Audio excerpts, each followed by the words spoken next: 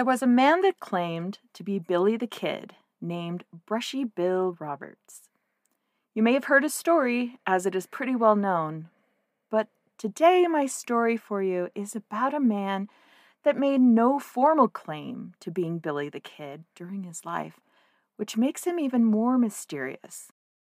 His claim as Billy the Kid began when his various friends and associates began to propagate the story after his death. Could Billy the Kid have lived? Was his death a cover-up? And was he really living out the rest of his life with a secret identity? What lies beneath this story? John Miller. This is Stones, Bones, and Shadows.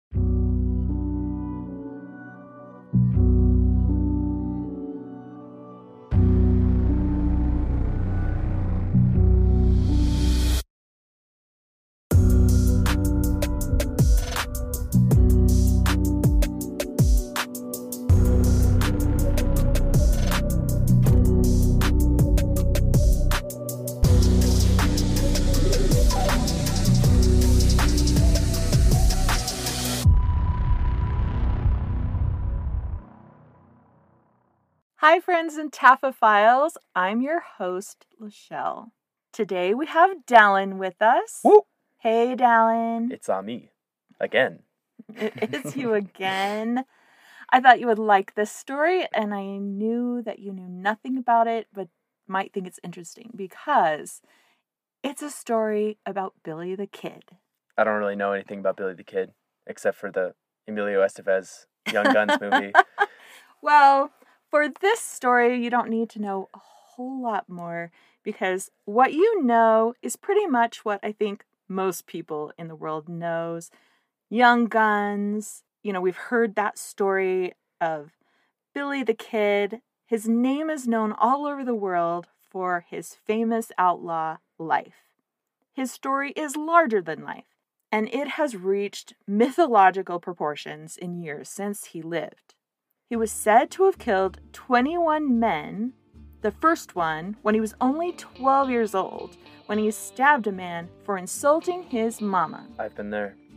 Don't insult a guy's mama. Amen. And when a friend was murdered, he became leader of a gang of ruffians who killed other bad men. Though just a kid, he was brave, cold-blooded, and accompanied every kill with a laugh. Oh my. He was left-handed and shot with both skill and deadly aim with pistol or rifle. And there wasn't a horse he couldn't tame, a lady he couldn't charm, and a stranger that he couldn't befriend with that charismatic way of his, or a foe he couldn't terrify with nothing more than a sideways glance from his penetrating blue eyes. Are you sure you aren't describing me here? Oh. He came through numerous gunfights unscathed and escaped jail so many times that it was said that no prison could hold him. All of this, and he was killed, supposedly, at the early age of 21. The number poetically is supposedly how many people he killed. Oh, that's ironic. He was slain from an ambush by a former friend turned lawman who betrayed him for money and glory. So this is the story as it's been told over and over again. It is huge, larger than life, and maybe that's the way he wanted it to be, but as the years have gone by, the story gets larger and larger. Most of it's probably fable and lore, and my story for you today may be continuing the myths that have surrounded his name for a century or more. Starting it off right here, I have no proof of this story, but this is as the sources say. This is where we're going with it. The sources never lie. You never know. I'm not saying that all these sources are credible, but we're going to go with this. So, most historians agree that Billy the Kid was shot and killed by Sheriff Pat Garrett, July 14th, 1881. And the only proof that they have of that is the word of Pat Garrett and Pete Maxwell. All these years later, there are still questions that have remained unanswered. And there are those that question their claim. And there are theories that suggest a hoax, conspiracy, and a cover-up. That's right. It's my kind of Wild West. So I first saw the name John Miller and read his story when I went to the Pioneer Home Cemetery in Prescott, Arizona. And as I researched who is buried there, I came across an interesting article on the Pioneer Home webpage. It was entitled Another Billy the Kid. It was published on angelfire.com, and I'll have the link for you on our website. And as I looked into this article and into John Miller, I found more and more articles, and my information is from these articles that I found. I had never heard of the man named John Miller, as I'm sure most of you haven't either. In the Pioneer Cemetery, there isn't a specific lot marked with his name. There's just an area and a larger marker with many of the names of those who had been interred there before they began to have permanent markers placed for each person. It's up a small hill and it's pretty deserty there. I don't know if desert-y is a word, but Might as well be. it's kind of desert-like. Has the occasional cactus, sparse grasses, wildflowers, a few trees. I found his name on the marker with all the other names, and as I always do, I felt a little sad for anyone without their own memorial marker. And I think it was just in a time back far enough, and this pioneer home for the elderly, they were kind of doing the best they could and at least had a cemetery for those that had lived in the home and didn't have another place that their family wanted them buried. For sure. If you haven't heard my first episode on this cemetery, it's episode 11, Big Nose Kate. She also lived in this pioneer home and is buried there, but being the famous gal that she was, she does have a marker for her. But the Pioneer Home, it's basically what the name says, a retirement home for Arizonans that had pioneered the state and territory. And you had to be living in Arizona for a certain amount of time. Last time, I read a bit from an article from Life magazine from 1947. It was talking a little bit about this home and the people that were living there. And it's really pretty hysterical. Just old, miners and trappers and people that were just these rugged individuals that eked out, a living and a place here in the Arizona territories. And I have another little piece of it for you here. And they're talking about the home. Many of the most colorful pioneers have died in recent years, and only a few remain of the original group who helped dedicate the home back in 1910. Prescott was selected as the site, partly to appease the local citizenry for removal of the state capital from Prescott to Phoenix in 1889, partly because of the town's colorful and historical background. Founders of Prescott, lacking surveying instruments, laid out the town square by siting along a frying pan. The early settlers were mainly cattlemen who grazed their herds in the valley, and mining men who dug millions of dollars worth of gold, silver, zinc, and copper out of the hills. Bronco George, an old freighter who died at the home recently, loved to show visitors where tracks of the mule and oxen-drawn ore wagons followed the drainage lines up the hillsides and cut deep grooves into the solid granite rock. The early settlers gave colorful but obscene names to the canyons, hills, and other geophysical features around Prescott, which posed a delicate problem for the U.S. Forestry Service when it made maps of the region. That'll do it. As the result of a compromise, today's maps have such enigmatic designations as SH Mountains, DA Canyon, and SA Basin. The discreet tourist knows enough not to ask what they mean. As the pioneers would tell you, in the early days of Prescott, everybody lived in or out of the saloons, gambling, and dance halls, and other places of masculine diversion. Best known of the saloons was the Palace Bar, which had a reputation as the hottest gambling spot between Mexico and the Canadian border. A famed dance hall was Lida's Place, run by Lida Winchell, a tall, frowsy blonde who died at the home about 4 years ago. Old Lida sold beer for $1 a bottle, one old-timer recalls.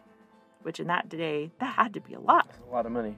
In the back of her place was a fiddler and guitarist who played music for dancing. When the music started, she made everybody get up and dance. When the couples got back to their tables, they'd find their beer gone. Then old Lydia would yell, "Time for another beer," and everybody'd buy another bottle of beer. When you'd wake up, you'd find she'd sold you the same bottle of beer 6 times. When old Lyda died, there was no relatives to claim her body. To die without friends or relatives seems to be the lot of most of the old pioneers, but that is not to say they do not die serene and happy. The touching death of Wild Bill Forbes, a Confederate veteran, is a case in point. In many ways, Forbes is symbolic of the early Arizona pioneer, and if they had their way about it, most of the old-timers would probably like to die as he did.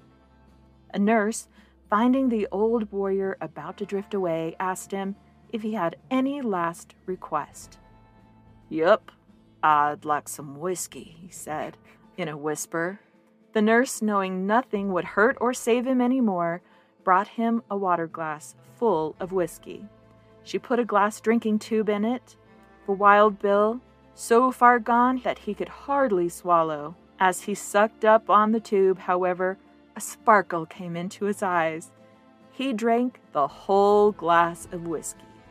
Smacking his lips, he whispered to the nurse, "Damn, that's good." With that, the old man closed his eyes and died. Say less. I think it would be really interesting to read a whole book on the life at this home. So our guy, John Miller, first comes into historical record on August 8th, 1881, when he was married to a Mexican girl named Isadora at Las Vegas, New Mexico territory. And yes, there is a Las Vegas, New Mexico.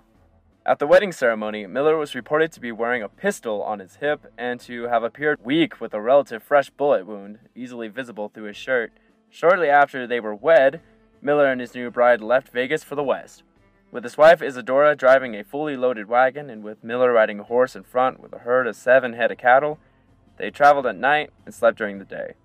And the couple eventually made it to Albuquerque, and from there to Reserve, a mining town, where they stayed until Miller recovered from his chest wound. At the time, the Millers moved to Quemado area, where Miller got a job as a cook in the cattle company known as Nation's Ranch.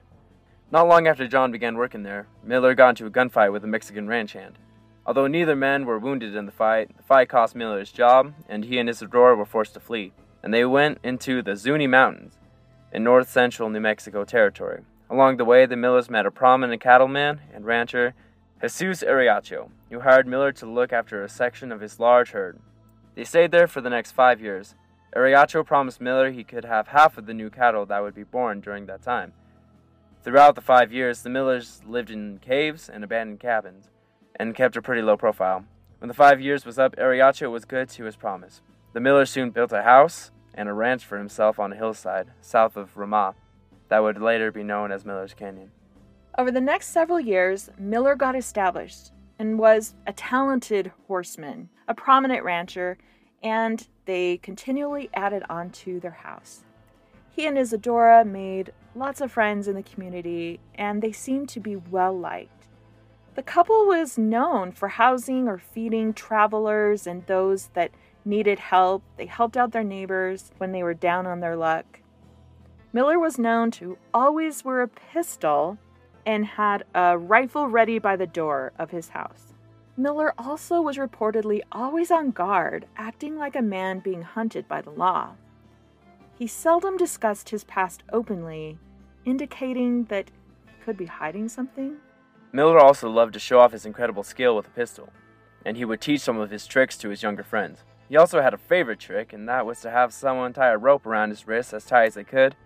Then he could slip his hands out of the tied ropes with ease. Many times he showed others the numerous bullet wound scars that he had on his body.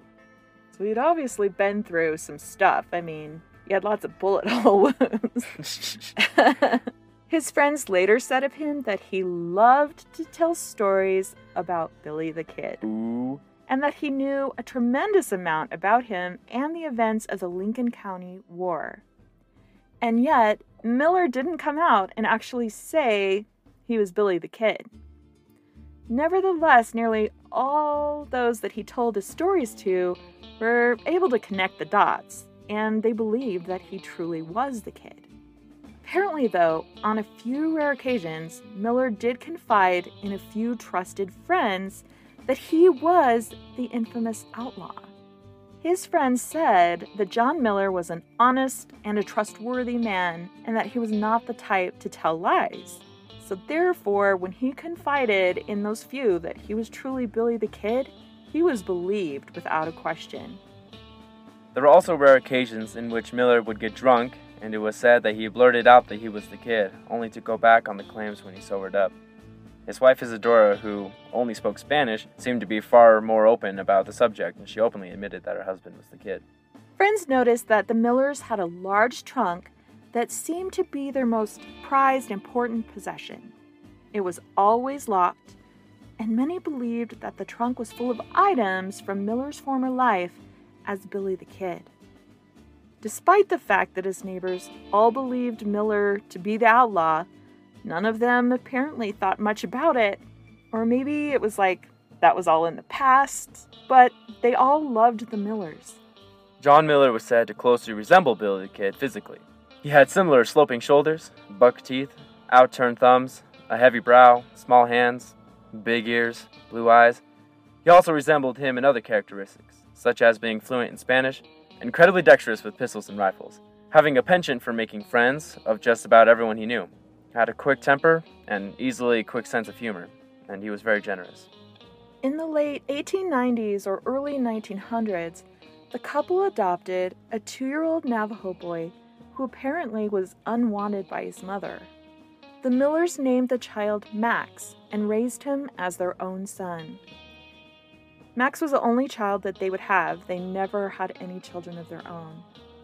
Meanwhile, the Rama Zuni area was plagued by horse thieves and cattle rustlers, and it seemed that Miller often acted as an intermediary between his neighbor ranchers and the outlaws.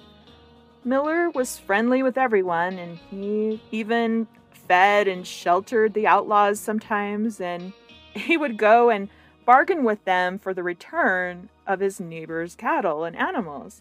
His connection with the outlaws, his neighbors believe, came from his life from before as Billy the Kid. Sounds about right.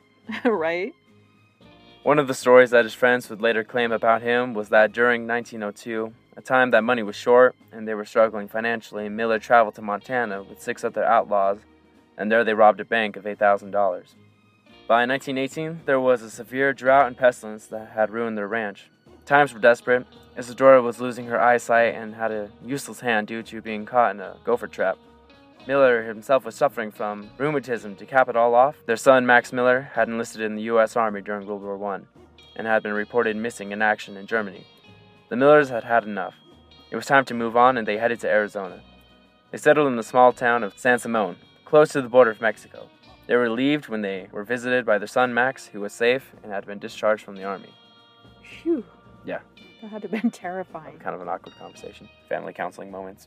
No kidding. Hearing of a mineral springs in the town of Buckeye that might help his rheumatism, Miller and Isadora moved there in 1920. John Miller was soon a horse trainer on a nearby ranch, and after he saved up enough money, he built a ranch of his own again near the town Liberty. Miller again made himself quite popular with his neighbors, many of whom, again, began to believe that he was Billy the Kid. Miller was also known to listen to a radio program about Billy the Kid, and he would just get furious when it would report errors about the kid. A tragedy occurred in the late 1920s or early 1930s. The Miller house caught fire with Isadora inside. John Miller and some friends were able to get inside and pull her out of the burning building before it was entirely consumed by the fire. But it was too late. She had already died, most likely from the smoke inhalation. Following Isadora's death, Miller's physical and mental health understandably began to quickly go downhill. Amen. When he fell off a roof he was repairing, his son Max decided it it was finally time he be taken to a retirement home. On March 12, 1937, Miller was admitted into the Pioneer Home in Prescott, Arizona. Throughout the next few months, John Miller made repeated attempts to get a friend of his or his son to come visit him so that he could finally, quote, set the record straight. Oh my. However, his friends and his son were too busy and never reached him in time. Oh, brother. And he died on November 7th, 1937. He was then buried in the Pioneer Home Cemetery. Like we said, there's a memorial plaque that has his name along with the names of other pioneers buried in the cemetery. Sorry, Dad. Crippled elderly dad who is dying. I am too busy to hear your final...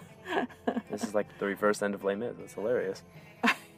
No, it's sad. He's like, all right, I'm going to tell it all. And then, bum, bum, bum. I don't know. $5 says that he stole a horse when he was 12 and wanted to confess it to a Probably. Or I just was having a good time pretending I was William Bonney. I really was just a guy that got into some scrapes and stole a horse and got shot in the back, and that's all it was. Or who knows? It'd be pretty funny. So, remember the trunk that people thought was full of items that could tell them about their past? Oh, yeah. Well, after he died, the trunk wound up property of the courts in Phoenix. And a court representative had this trunk with them, and he took it to Ramah looking for Max, Miller's only heir. And while there interviewing Miller's old friends, the representative reportedly told them about the contents of the trunk and that they proved that John Miller was Billy the Kid. But since they weren't able to locate Max, they weren't able to give it to him, and it probably returned back to Phoenix and then got put in that giant warehouse that all of Indiana Jones' boxes happened to be in. Oh, brother. No one knows where it was reportedly lost after that. Freaking naturally. So nobody knows what was in the trunk or where it ever went. Again, it was probably a couple pairs of pants and a shirt. Sorry, I'm just being that would be really funny. Yeah, we don't have any idea. So far, though, there is no record of John Miller that's been discovered before August 8th, 1881, which is less than a month after Billy the Kid was allegedly killed by Pat Garrett. So they can't find birth record or anything. He just appeared. So if John Miller was the kid, how did he escape from Pat Garrett at Fort Sumner? I mean, apparently Miller told different versions of this to different friends. So one of the versions was that he was shot in the chest a week or so before July 14th. So this is remembering we're thinking of him as Billy the Kid. So if he'd already been shot in the chest, and that Isadora was nursing him back to health when Garrett accidentally killed someone else, he says, a Mexican sheep herder in the Maxwell house that night. Oh my. So that wasn't even him. Another version is that Miller was himself shot by Garrett, again, Billy the Kid, shot by Garrett in the Maxwell house, but he played dead while Garrett quickly inspected him. When Miller was then carried away by his friends to be prepared for burial by some Mexican women, they found him still breathing and substituted his body with another man that had been killed the night before. They put that body into the casket, so it wasn't his body that was buried. Well, that's awkward. In this latter scenario, Pat Garrett never would have learned that Billy wasn't killed. He would have thought that he did kill Billy the Kid. Yeah. He says that Isadora carefully nursed him until he could be taken by night to reserve, where he then recovered. His brush with death convinced him to leave Lincoln County and to live under assumed name in a very sparse populated area. So, some of the other questions that people have around all of this is, if Miller was the kid, how did he come by all the wagon, provisions, the small herd of cattle that he and Isadora had in their possession when they arrived in Las Vegas? I don't know. Me neither.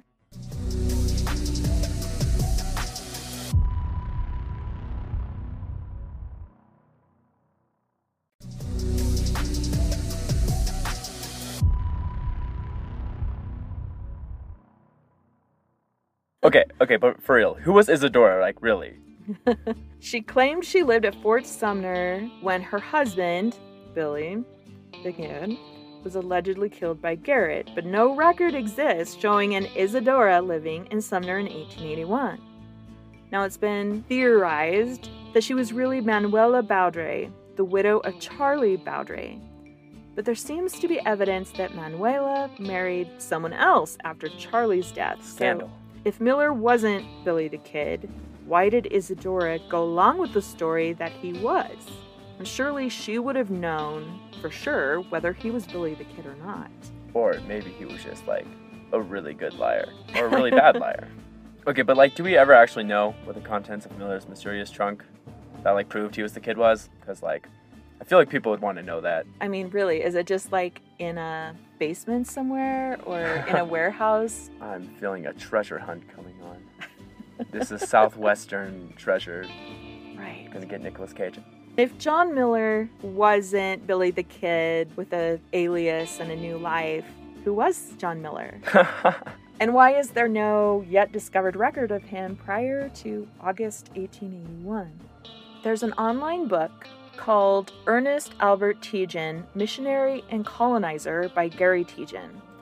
And he has excerpts there about John Miller, who was an old-timer living in Candy Kitchen, New Mexico, who many were convinced that really was Billy the Kid. And in this story, it has a lot of first-person encounters with Miller and some of the things that he told the people that lived there at that time. It talks about how some men had ridden all day and it was coming to be night, and being many miles from home, they decided to stop by and see if they could stay all night with John Miller. And they said that, quote, "After supper, we got to talking about Billy the Kid. Of course, he always said he wasn't Billy the Kid, but he told how many times Billy the Kid was shot.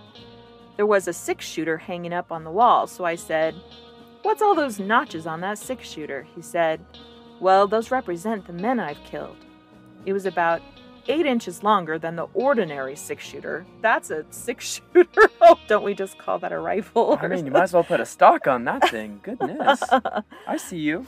We got to talking, and he pulled off his shirt and showed us his back where he'd been shot. Where the shots came out, there was a white spot about the size of a 50-cent piece. Where they went in, they were about the size of a .22 bullet. The white spot was real small. He had been shot about 12 times. You could tell real plain which ones were shot in front and which ones were shot in the back. Then he got a rope and put it on his wrists and said, 'Now tie me up. Tie me like this you was putting handcuffs on.' So I tied it tight like I was hobbling a horse. He just turned his hands and rolled it down off his arms just like that. Now, he said, Billy the Kid could do that.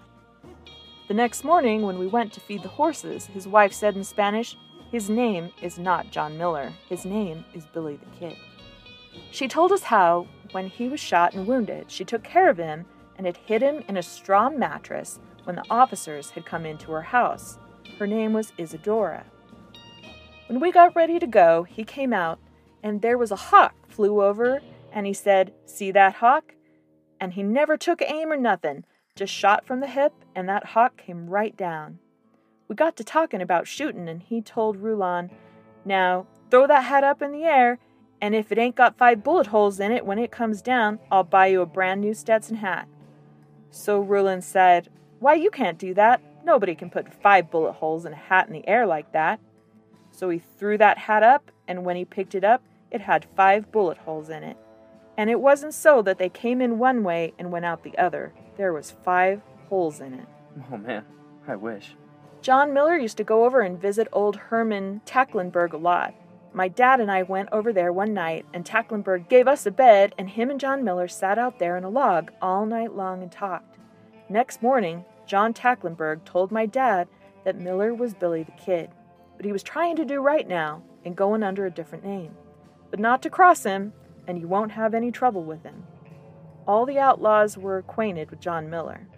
There was a Carl Manning that stayed with him quite a bit. He told Miller that he was going to steal this one horse from my dad, and Miller said, "Why are you going to do that? These are poor people, and that's all they have." Manning said that it didn't make no difference. He liked that horse and was going to steal him. So John Miller came in and told my dad, and Dad put a chain around the stable door and put a lock on it. The next night after John Miller was there, he went down there in the night and found the chain nearly filed through. A reporter from Gallup interviewed Tacklenberg in his later years and heard his story. As a stowaway from Germany, he came to this country and worked his way to Fort Sumner area, where he knew Billy the Kid as a youngster.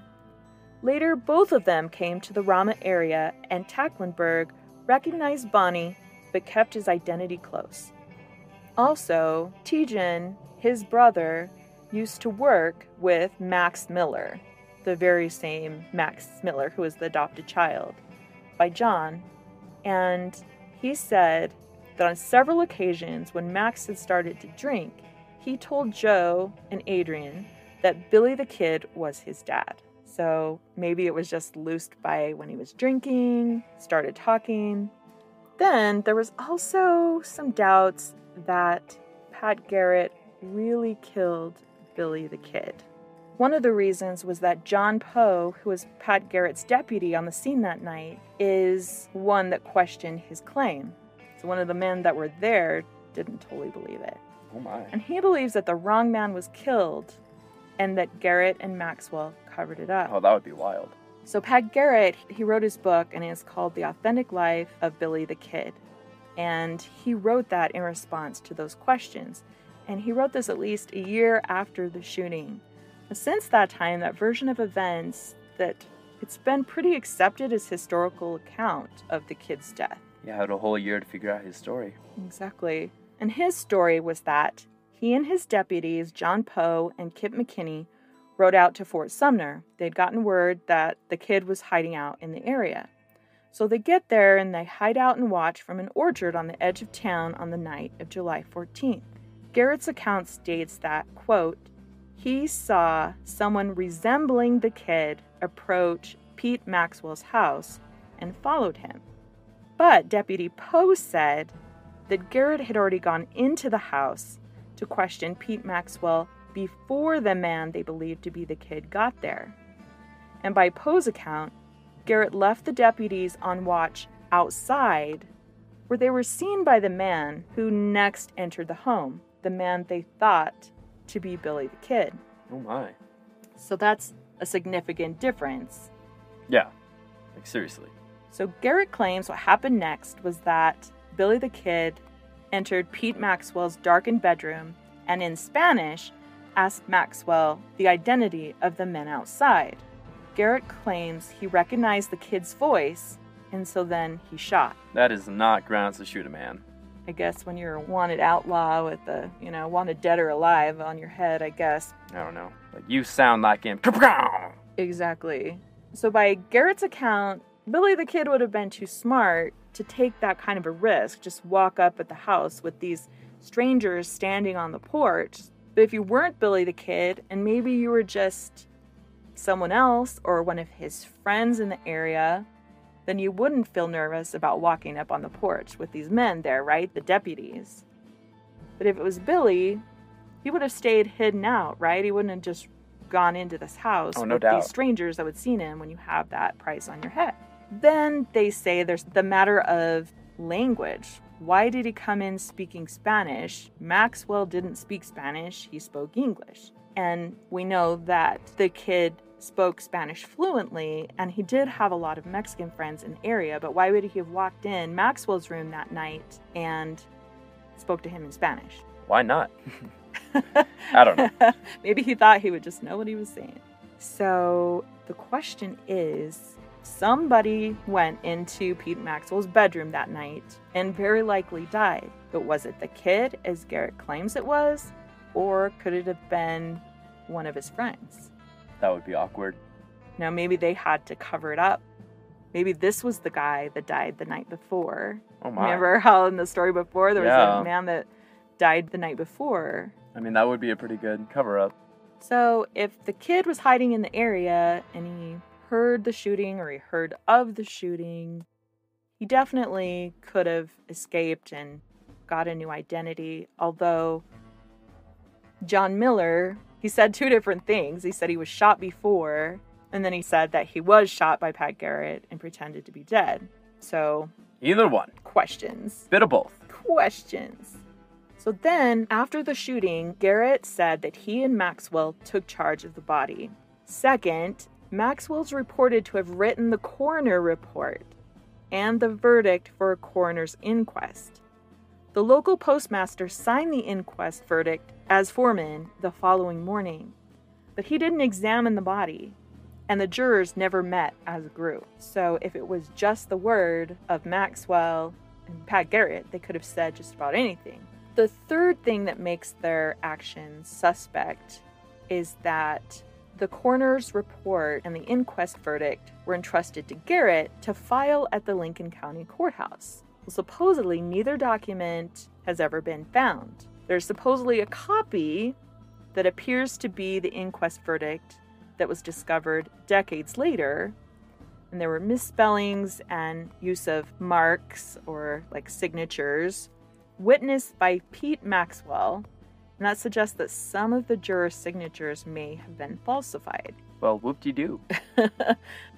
The fourth reason is that the body was buried the following morning. It seems that it wasn't publicly displayed, as was the custom, especially with these high-profile outlaws that were brought in those days. Oh, yeah.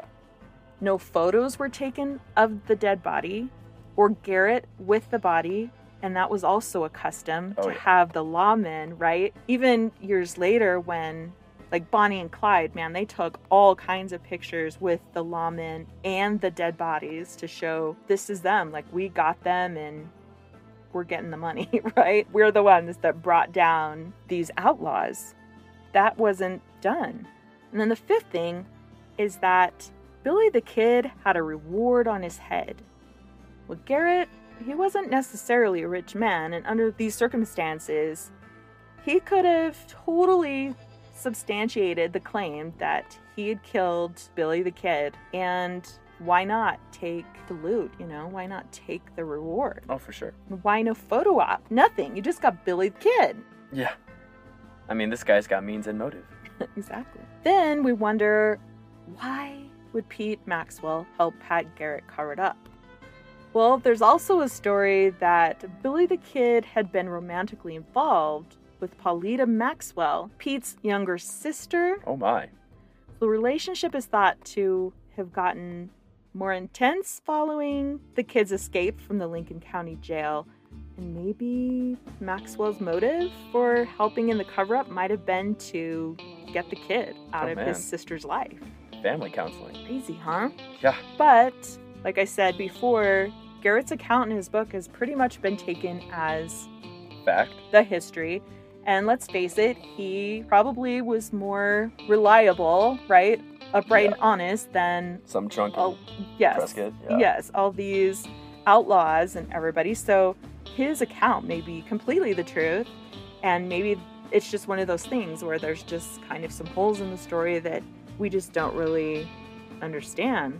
But it seems kind of self-serving that he, wrote this book that, of course, he made money off of, and by saying that he killed Billy the Kid, maybe that made it that he killed Billy the Kid. You know what I'm saying? And even in the book, he says that Poe and McKinney, his deputies, questioned the identity of the victim at the time of the shooting. And then he goes on to refute the allegations, but doesn't that seem like that would be easily enough to substantiate? Like, come in here, you guys are standing outside, come and look at Billy the Kid dead upstairs. Right. Be our witnesses, right? Then in the 1930s, Brushy Bill Roberts surfaced in Texas, claiming to be Billy the Kid. But after a whole lot with that, his claim was proven to be hoax. Still, the controversies keep going. They still persist to this day. And that's because there are those contradictions and irregularities and unanswered questions that just don't seem to go away. You know what I think? What? Aliens. Ooh. Illuminati. They just took him? It all comes together. Oh, brother. Since that time, I saw that in 2005 that there were two southeastern New Mexico investigators that had gone to obtain DNA from John Miller. Oh my. And they were wanting to compare the DNA to a wooden bench that had blood on it, supposedly from Billy the Kid. There's a lot of supposedlies in this. Exactly. And so they were hoping to compare those, but I just can't imagine how much DNA would be left in some wood from 1881 and how much DNA was still left in this old cowboy buried in the Prescott Cemetery. I mean, to compare. Chances are just a hobo got a bloody nose sitting on a park bench. Exactly. And anyway, supposedly they were able to pretty much figure out where John Miller was buried, and it was one of two places, and they dug up both of these remains and they did some testing on it, and it was inconclusive. Oh, inconclusive. Awesome. Aliens. Surprise! So they didn't get their big break. They didn't find out if he really was Billy the Kid. They've been trying for years to get permission to exhume Billy the Kid where they think Billy the Kid is. But again, I mean, so long ago, there's been floods, there's been markers like not even there for years and years. Like, even if they could find where they thought is his grave, like, would it really even be him? And the cemetery where Bushy Bill Roberts is in, they don't want, to cooperate either. I mean, they have what they call the real Billy the Kid. Oh, yeah. And they get lots of people coming there and lots of tourists. Yeah. And so they don't really want to cooperate with that. So I feel like it's one of those mysteries that we're really never going to know. It's too bad. But it's interesting, right? Oh, yeah. It's one of those conspiracies. Our story is just like a big conspiracy theory. I don't do conspiracy theories. You don't? The moon landing was a fake. It was not. Darling. But at the same time, we have this man, John Miller, who was buried in the Prescott Cemetery. Wow. Who was he? What did he do? What was his life before the time we know of he and Isadora? Heck if I know. What lies beneath? We have no fetching idea. Oh, man. I mean, I seem to remember, too, this is kind of random and thinking back, but this was one of the first podcast ideas that you had, wasn't it? Uh-huh. It was this one and Big Nose Kate, right? So, I mean, that's kind of cool that we finally did this, like a year later? Yes, over a year later. I mean, you were thinking about it for a while, and you were doing the research and everything, and, well, here you go, America. Yeah, it's like it never really got more clear, and so I was like, you know what? It's just interesting that this is what this man was thought to be, and we do have details of his life, and whether he just really wanted to be an outlaw in his mind, like if that just was his dream. We all want to be an outlaw. Yeah, he just wanted to be Young Guns, He wanted to be Emilio Estevez. I'm pretty sure we didn't even finish that movie. I think you made me stop halfway through. That was a couple years back. Maybe it was. I was pretty young. A little too intense. The brains were flying. Oh, that's for sure. I might have been like, oh yeah, when I watched this back in the 80s, it didn't seem like it was this bad. Oh my. I don't remember. It was probably early 90s or something. But, I mean, Young Guns is just kind of a fun... It's pretty great. Epic adventure movie and loosely based on history. What do you mean? 100% accurate. 100%, of course. John Miller's Hollywood. In the credits. Yeah, you can trust Hollywood. Always. It's an interesting story. We have no fetching idea. That's okay. It's probably one of those things that's better, immortalized in American, South, West. Yeah, just another outlaw story in the Wild West. People like to hear it anyhow. Yeah, one of the most famous outlaws of all time. Everyone all over the world knows the name Billy the Kid. Right. And I think it just makes his story a little more exciting to think that maybe he still got away and lived a quiet life somewhere. One more thing that I have to put in there is that sometime during all of this trying to figure out Miller, Smithsonian Magazine took the picture of Miller and the picture of Billy the Kid, and they superimposed the pictures. And they really there's something there. They look pretty similar? Just the way he stands, and the one way his arm hangs is almost exactly the same, and the way his hand is turned, just kind of his gait. It's similar, but I'm not sure I could say it was exact, but it's really interesting. So I'll make sure that I post that picture as well, and you guys can make your own decisions what you think. Thanks, Dallin, for being with us today. Good times. John Miller. Who was he? And was he just John Miller? Had he been his own kind of outlaw back in the day, and it was just easier to call himself Billy the Kid, who had all of the notoriety and fame? We do know he was a rancher, a horseman, a husband, a friend to all, the bad guys and the good guys, and everyone in between. He was a man that took in an unwanted child and made him his own. He was a cowboy, a rambler, a gunslinger, and possible outlaw.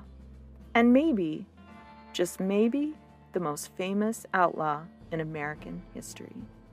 This was Stones, Bones, and Shadows.